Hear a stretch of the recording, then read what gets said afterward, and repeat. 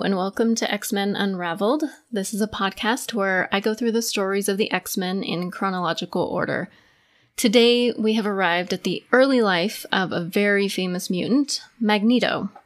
I may have slightly misspoken in the last episode because I said that I was excited to get to Magneto's story, and I am. He's one of my favorite mutants in the comics and in the movies. However, the series I'm covering today, Magneto Testament, tells the story of his early life surviving the Holocaust. So while I am excited to get to Magneto, I kind of forgot when I said that we have to get through his tragic beginnings as a young man first.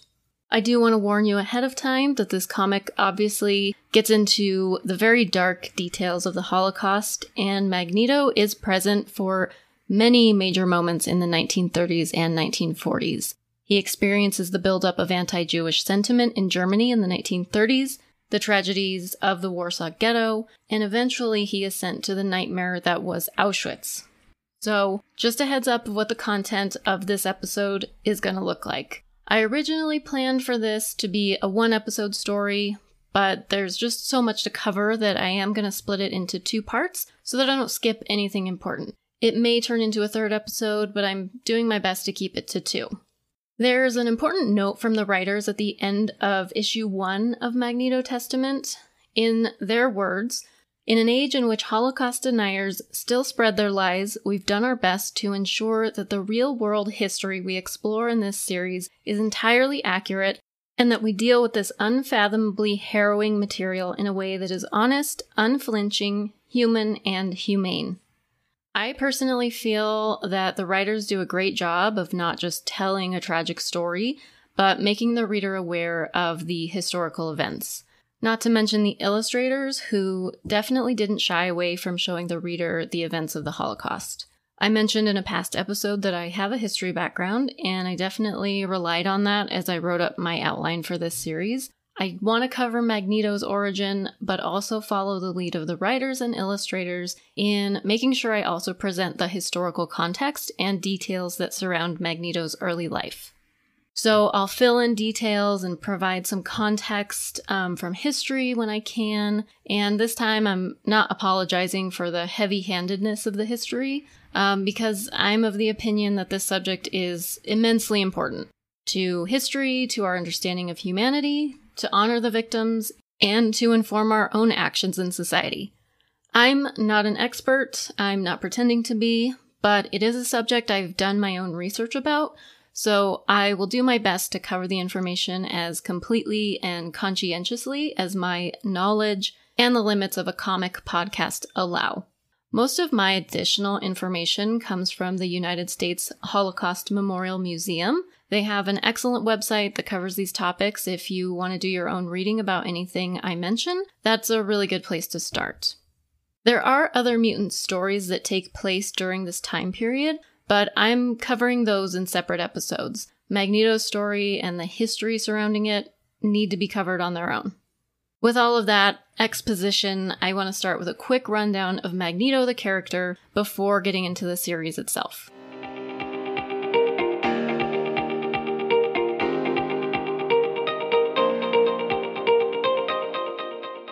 Magneto is basically the OG X-Men villain. He's introduced on the cover of X-Men #1 from 1963 with the tagline, "X-Men vs. Magneto, Earth's most powerful villain," with 2 exclamation points just to really drive it home. Magneto was created by Stan Lee and Jack Kirby. He has the power to control magnetic fields, which makes him extremely powerful and his powers very versatile. He is one of the Omega-level mutants, so one of the most powerful mutants that there are, and he spends much of his life in direct conflict with the X-Men for his worldview. Charles Xavier, the leader of the X-Men, believes that mutants and humans should peacefully coexist. Magneto, on the other hand, believes that humans' fear and hatred of mutants means that it is impossible for the two groups to live side by side. He thinks that mutants should take power and control the world. There's an interview with Stan Lee where he says he doesn't see Magneto as a villain. He said, quote, "He just wanted to strike back at the people who were so bigoted and racist. He was trying to defend the mutants, and because society was not treating them fairly, he was going to teach society a lesson. He was a danger, of course, but I never thought of him as a villain. One comparison that often gets made is between Magneto and Malcolm X and Charles Xavier and Martin Luther King Jr. The two civil rights leaders were and are often seen as two sides of the same coin. Malcolm X was viewed as a political extremist in the effort to improve the lives of Black Americans, while Martin Luther King is seen as more diplomatic and remembered for phrases like, "I have a dream." Whereas Malcolm X said he would work to bring about equality for Black Americans, quote, "by any means necessary." When asked about the comparison between the two mutants and the civil rights leaders, X-Men writer Chris Claremont said that originally that wasn't the intent, but as the years passed it became more relevant. He said in an interview, "It was too close in the 1970s. It had only been a few years since the assassinations. In a way, it seemed like that would be too raw. My resonance to Magneto and Xavier was born more out of the Holocaust. It was coming face to face with evil, and how do you respond to it? In Magneto's case, it was violence begets violence. In Xavier's, it was the constant attempt to find a better way. As we got distance from the 60s, the Malcolm X, Martin Luther King, Mandela resonance came into things. It just fit." Claremont also said that he saw Magneto more in line with Menachem Begin, an Israeli politician. In his early life, Begin was known as a Zionist militant and even referred to as a terrorist, but later his work as a politician earned him a Nobel Peace Prize. However, like Claremont said, the comparisons between the two mutants and the Black civil rights leaders just fits. Claremont is actually the one who introduced Magneto's background in the Holocaust. It is revealed in Uncanny X-Men number 50 from 1981, when Magneto almost kills a young member of the X-Men team. He immediately regrets his actions, saying, "I remember my own childhood, the gas chambers at Auschwitz." And he laments how his goal of creating a peaceful world for mutants has led him to nearly murder a young mutant on his mission. He is distraught at becoming the same type of monster that he's trying to fight against. Claremont introduced the aspect of Magneto's background as he was trying to create a character of more depth, rather than just showing a villain who acts for the sake of villainy. Magneto, having seen the absolute worst of humanity, feels that humans' hatred of mutants can only lead to the type of atrocity he experienced firsthand in his youth. This backstory is also central to the movie version of Magneto as well. He's introduced in the very first X-Men movie from 2000, and we are shown a young Magneto use his powers for the first time as he is separated from his family by the Nazis. And in X-Men First Class, this story continues as he carries out his vengeance against Nazis who escaped punishment after the war.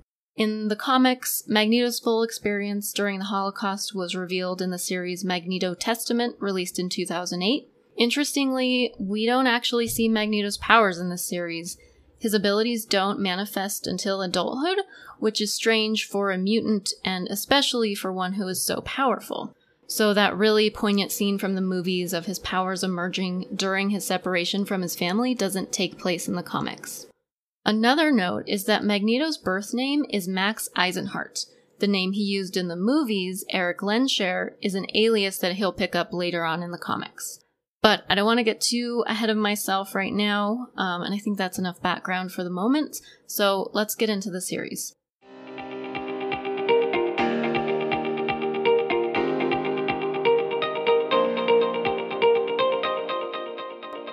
Magneto was born Max Eisenhart in about 1926. I came up with that date just based on the timeline of events from this series.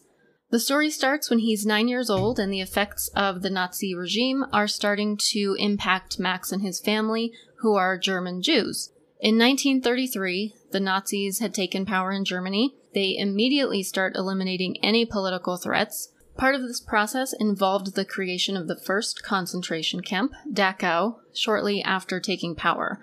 It is located near the city of Munich and was used to imprison political dissidents, including communists, socialists, labor leaders, and other political opponents. As time goes on, though, other groups are sent there as well, including Jews, gay people, and Jehovah's Witnesses. Max and his family have lived normal lives as German citizens up until this point, doing work as jewelry makers. But in 1935, when he is 9 years old, Max starts facing persecution firsthand for being Jewish. At school, Max starts facing discrimination from his fellow students and his teachers. When they talk about him, his teachers use anti-Semitic tropes to taunt Max. They call him small, weak, vicious, and cunning. One day, the school holds some physical competitions, and Max wins a javelin throwing competition and earns a medal. His teachers, though, are pissed that a Jewish boy beat out all of the other students. Max, though, is just proud of what he accomplished. Max also has a crush on a girl. She is named Magda, and she's a Roma girl who works with her mother taking care of the school grounds. The Roma are another ethnic group targeted in Nazi Germany. They have lived in Europe since at least the 9th century CE, and their origins are believed to lie in India, although it's a really diverse group with different traditions in different areas of Europe. They do, though, share a common language, which makes them distinct from other Europeans. As a result, historically they have been persecuted throughout the centuries in Europe, much in the same way Jews were. When one of his classmates sees Max trying to get Magda's attention, he says, "Trash loves trash." I wanted to just stab the page when I got to that. Max is angry, and we can assume that this sort of hate has been ramping up for him during the past couple of years. After school, though, Max finds Magda and gives her a necklace that he has made at home for her. It's really sweet because we see him working on the necklace at home, and he really, really likes Magda, and he's super excited to give it to her. But after that, Max is on his way home, and he runs across a Nazi rally, and he sees that his uncle, Eric, has been badly beaten and forced to wear a sign that says, "I have shamed a German woman," for being a Jewish man in a relationship with a non-Jewish German woman. This happens because at this same rally, the Nuremberg laws are introduced. These laws strip Jewish Germans of their citizenship, and the Nazis determine Jewish status by genealogy. Anyone with 3 or more Jewish grandparents is deemed Jewish and no longer legal German citizens. From that point on, they are known as subjects of the state, which sets the stage for things going forward because the state can do whatever they want to these subjects. And those with 1 or 2 Jewish grandparents weren't safe either. They were considered mixed race and also faced persecution and discrimination. A second law that's part of the Nuremberg laws was the law for the protection of German blood and German honor. This forbade marriage or sexual relationships between Jews and non-Jewish Germans. And this is why Max's uncle was targeted by the Nazi mob. He had some sort of relationship with a non-Jewish woman, and he was attacked for it at this rally. This law also applied to other groups, including Roma, Black individuals, and anyone with a hereditary illness or disease. These were all people that the Nazis saw as undesirable. And the Nazis actually set up a system that required approval for any new marriages to see that this new law was followed. So Max helps his badly injured uncle get home, and the family bandages him up. Max's father, Jacob, is truly shocked at what has happened. He tells Max about how he fought for Germany in World War I, earning medals and honors from the government, and he said that he's always been a German, and he's really proud of that, and he's proud of his service. Eric, though, who's recovering on the couch, tells the family that they should leave Germany, and that it's only going to get worse. Jacob doesn't want to consider that option. It would mean giving up on his home, the life he's built, and the country that he fought for. Max's sister Ruthie then reveals that she goes by the name Greta to her German employers and makes up Christmas plans when they ask so that she can pass as a non-Jewish woman. The family ends up leaving the matter unsettled and just tries to move on, hoping for the best. And this was the real experience of German Jews across the country as the new laws and restrictions are put in place. And it's so hard because I can sympathize with Jacob and Eric. For Jacob, it means giving everything up that he loves, but Eric is already dealing with being targeted and brutally attacked, so it's just this impossible situation. Then the next day at school, Max's teachers bring him in front of all of the other students. They take away his medal that he earned in the javelin throwing competition and accuse him of cheating, because basically they can't let a Jewish boy beat out all the German boys. So they hold a new competition, giving Max a heavier javelin to throw. He's furious and sad and just everything you would be in that situation. And then he also sees Magda watching the whole thing go down.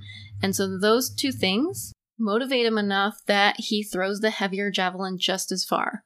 He's super proud of himself, and he sees Magda, that she shows him she's wearing the necklace he made, and he feels like he has this moment of accomplishment and overcoming all of this discrimination. But the joy is very short-lived.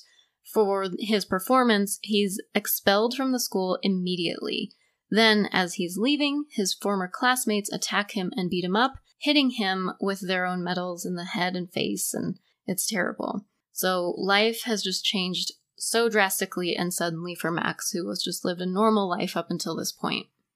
In 1936, things have gotten worse for the family. Jacob has lost his job, so he takes Max with him to go meet with this government worker that he knew from World War I to try and get his job back. He had saved the man's life during the war, so he feels like he can go to him to ask this favor.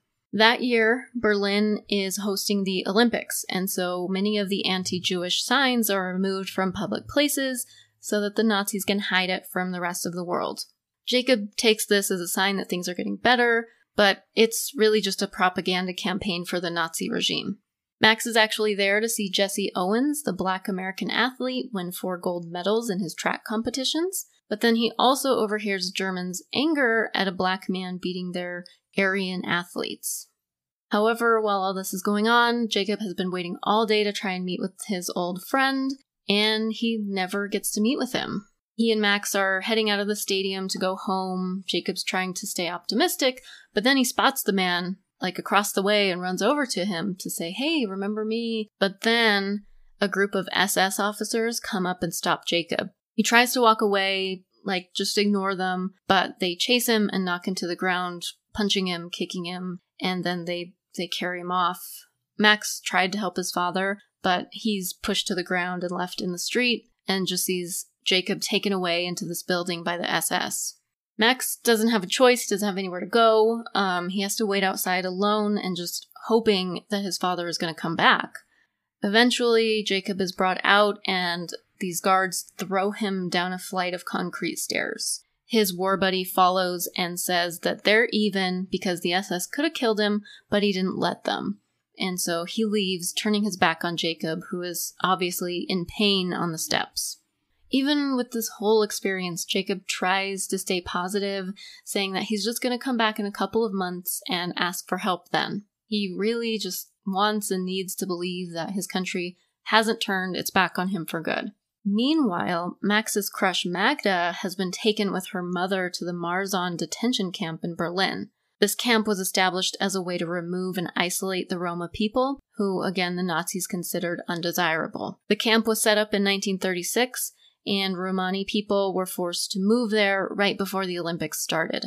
It's unclear if Max knew Magda was sent to the camp, but I'm sure he would have heard about the event and figured out where she was. Life in the Marzahn camp was really harsh. The Roma lived in cramped conditions with inadequate food and sanitation, lack of water, and were also exposed to the elements and the cold weather. As time went on, many of them were conscripted into forced labor, and they were also constantly monitored, and their passports were stamped with a Z to mark them as Roma. And it's just really important to remember that many distinct groups suffered at the hands of the Nazis. From there, the story moves forward to 1938, and Max and his family are living in Nuremberg. I'm guessing that prior to this, they lived in Berlin. It's not specifically stated, but given Magda's removal to Marzahn, which the removal of Roma started with those living in Berlin at first. So my guess is they were living in Berlin, and maybe the family thought that moving away from the capital would give them some reprieve from the persecutions going on. However, the move didn't help, and their situation has not improved. It's actually gotten worse. The family doesn't have enough money for food, and Max is forced to dig through trash for just anything that will help them survive. One day, as he's doing that, he finds a coin, and then these boys, some German boys, see and mock him for what he's been reduced to, as if there's any other way for him to survive. And I think they were boys he went to school with because they know his name. And one of them tosses another coin on the ground to humiliate him and watch him pick it up. And so when the boy taunts Max further for thinking about grabbing the coin, Max attacks the boy. Max is able to grab the coin and run away before the other boys can react, and he escapes. But when another man saw the whole thing and laughed at the German boys for what happened, Max turns around to see them beat the man to the ground. Max goes to protect the man, but he's then beaten up himself. When he gets home, he lies to his family and tells them that he just fell. He doesn't want to tell them what really happened and have them feel bad.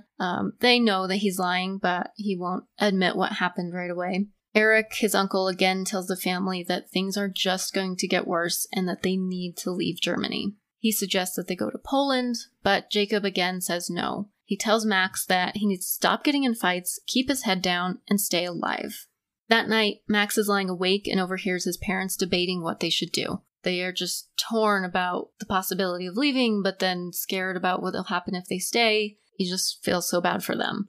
But while they're talking, Max goes to the window and he sees some German soldiers breaking down the doors of other people's homes. He runs to his parents' room and tells them that the family has to leave right away. They pack what they can in a hurry and they're able to sneak out of the house and through the city, and they hide in a cemetery. From there, they can see the local synagogue go up in flames as they're hiding in the graveyard.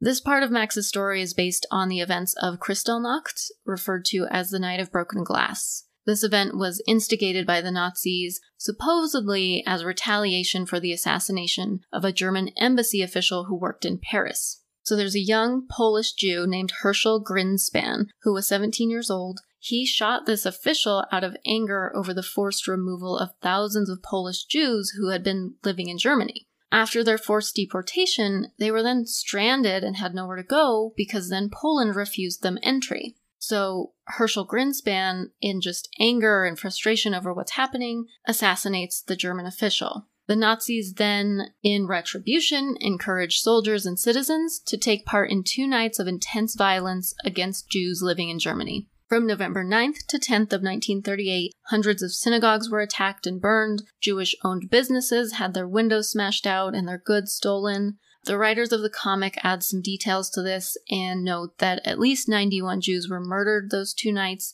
and that up to 30,000 Jewish men were arrested and sent to concentration camps. Many of them died during the internment, and others were released only if they were able to prove their plans to leave Germany permanently. The Nazis do not want Jews in the country. After all of this and all the violence and destruction, the Nazi government then turns around and imposes a massive fine on German Jews, blaming them for the violence and destruction. And then they couldn't even get insurance money for their destroyed businesses and homes because that money was taken and given to the government. In addition, as if things haven't been bad enough, the Nazis start an Aryanization policy that transferred ownership of Jewish businesses to non-Jewish Germans. So even if you still had your business and you had enough money to keep it going, they took it away and gave it to somebody else. Kristallnacht was a serious escalation of the persecution of Jews in Germany. It became clear that, unlike Jacob thought, things were not going to go back to normal, is not going to get better. And from that point on, the Nazi terrorization against Jews grew more and more overt and violent. By the following year, 1939, Max and his family fled to Poland, where they had extended family that they wanted to stay with. They thought they would be safe there, get away from Germany and everything that's going on. When they get there, the only space left for them to stay in was the barn. And they're like, how can this get any worse? Like, they've fallen so far from their normal middle-class life. Shortly after their arrival, however, Germany invaded Poland. So after all of this and everything that they've gone through, they still have not escaped. The Nazis not only took over the country, but the writers of the comic tell us that they sent in soldiers known as the Einsatzgruppen. This group was sent in after the army to clear out any potential threats. What that meant, however, was that they tracked down any Jews that they could find in the country and murdered them. In just 2 months after the invasion of Poland, the Einsatzgruppen had murdered 16,000 Jews and Poles. By the end of the war, they had murdered 1.3 million Jews as the German army spread throughout Europe. Max and his family are caught up in an Einsatzgruppen attack, and they manage to barely escape by fleeing into the forest. They then decide to make their way to Warsaw, where Jacob believes that they will be safe living among the thousands of Jews who are already in the city.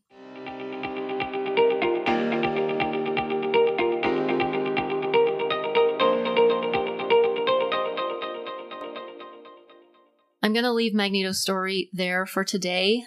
There's a lot more to cover, but given the nature of the subject, I don't want to put too much in one episode. Again, I have to highlight the writer's efforts to make this comic as historically accurate as they could. The events that Magneto faces as a young boy really do mirror the experience of millions of people in Nazi Germany. I do highly recommend reading the entirety of the series if you have a chance to. It's on Marvel Unlimited, and it's definitely worth a read. I also made a short list of other books that give more history to these events, but it's reading that I've done to learn more about this subject, so I just wanted to share it. First is Maus by Art Spiegelman. This is a graphic novel detailing the author's father's experience during the Holocaust and the author's own efforts to try and understand what his father went through. And that's Maus, M-A-U-S. If you want to read like an actual history book, I recommend Auschwitz by Lawrence Rees, R-E-E-S. And I have to include Night by Elie Wiesel. He's a Holocaust survivor, and the story is autobiographical. So you get like kind of that firsthand, what is it like to be there type of story. So definitely check those out if you want to read kind of some more background information. And there's plenty other really good books. Those were just 3 that I could come up with off the top of my head. Thank you for listening to this episode. I know it's a very history-heavy episode, and the subject matter is terrible, but I didn't feel like it was right to avoid any of it. And this is, of course, a comic podcast, but like Chris Claremont said, understanding this part of history is essential to understanding Magneto himself. And Magneto is a pillar of the X-Men universe, so I think it's appropriate that we spend time on not only his fictional life, but the real events that inspired it. Because I think that's what makes the X-Men and their stories so important, is how they relate to real life. So I hope you found the information useful. I'm going to follow the same pattern in the next episode as we follow Magneto through the remaining years of the war. Thank you again for listening, and I will be back in 2 weeks with the next part of Magneto's life. Bye.